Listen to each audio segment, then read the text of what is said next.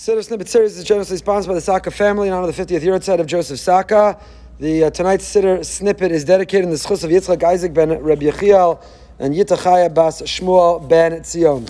Move on to the next pasuk. V'samtem is devray eila al levavchem v'al nafshechem.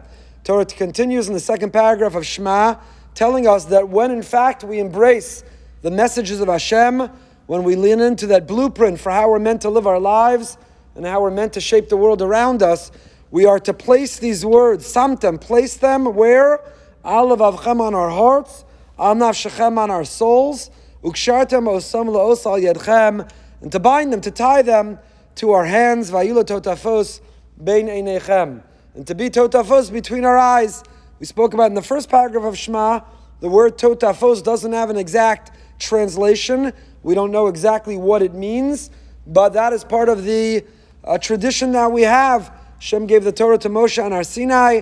Part of the evidence for the authenticity of the transmission of the oral Torah is the universal understanding of some of these words that are not fully elucidated. The Torah doesn't elaborate on what they mean, and yet universally we embrace the same understanding. Bein Einechem doesn't mean we wear the tefillah shorosh between our eyes. Literally, it means behind the hairline. If you can remember where it once was. We made the same joke with the first paragraph of Shema. So between the eyes, behind the hairline, is what the Torah means, Bein Einechem. Rashi on these words says something very important.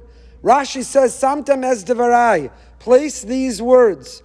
Af la'achar shetiglu heyu mitziyonim b'mitzvos. Even after we are exiled, we nevertheless need to remain excellent in our fulfillment of mitzvahs. First of all, why is Rashi interpreting this pasuk talking about after we're exiled?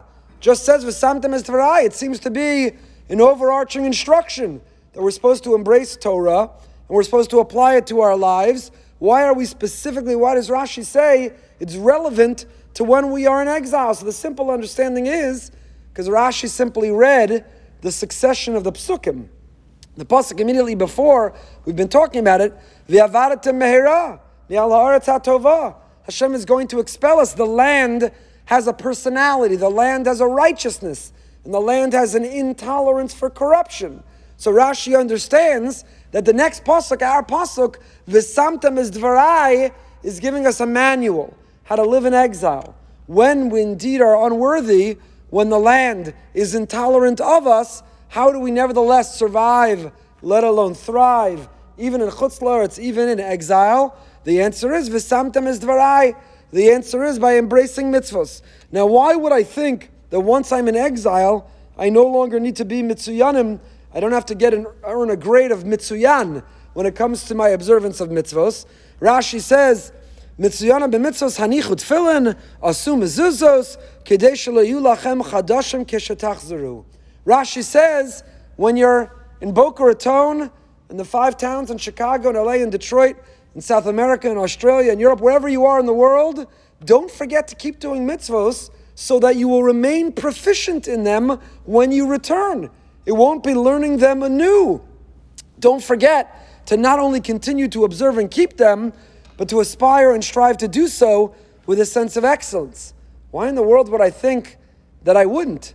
Why would I think I'm not bound or I'm not responsible? So this Rashi seems to indicate a similar thought to the Ramban in Vayikra. The Ramban in Vayikra in Perek Yerches, Pasuk Chafei, based on a Gemara that says anyone who lives in Chutz La'aretz is as if Kimisha Ein Lo Elokah, it's as if they don't have a God. The Rambam believes that when we observe mitzvos in Chutz La'aretz, it's a very powerful and should be a very painful idea.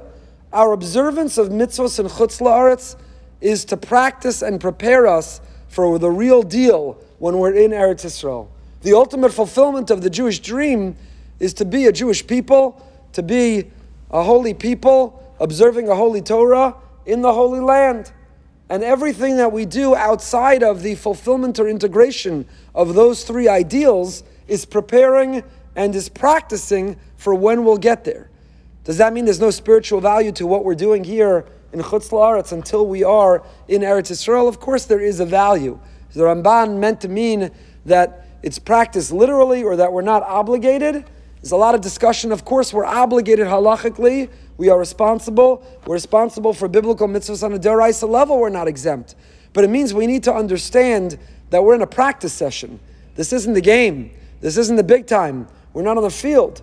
And that really we're preparing ourselves so when we get home, not if, but when we get home, that we will be proficient, we will be practiced, we will know exactly what to do. We should be mitzuyanim in practice so that we will be mitzuyanim and beyond when we are in fulfillment, when we are in the game.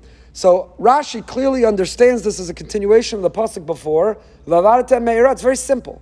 Hashem says, look, I created the Jewish people as a microcosm for the world. And when can the world learn most intensely? When will the world learn most directly from the Jewish experience? When there's the complete synthesis of what we're meant to be. Jewish people in the Eretz Yisrael, Am Yisrael, Torah Yisrael. The confluence of the three is the ultimate real deal and our most potent and powerful impact on the world around us. But we have to be worthy. We have to be worthy. Eretz Yisrael can't tolerate. If we're unworthy, if we're corrupt, then we are dispersed and we're spread out. And when we are, says Rashi, here's what you need to remember. Mitzuyanim. Aspire to be excellent so that we will remain excellent when we will merit and be worthy to come home. So Rashi understands this pasuk, which we'll continue to understand and unpack. V'samtam is dvarai eila, why the heart and why the soul and why the hand. This is the blueprint or formula. This is the instruction for how to live in Chutz La'aretz. When we are in Galus, la'achar shetiglu, after we are exiled, after va'avadatem mehera, this is what we need to concentrate on. This is what we need to aspire for excellence in order to be worthy to be able to come home. It has to do with levavchem, nafshechem, and yedchem. We'll continue tomorrow.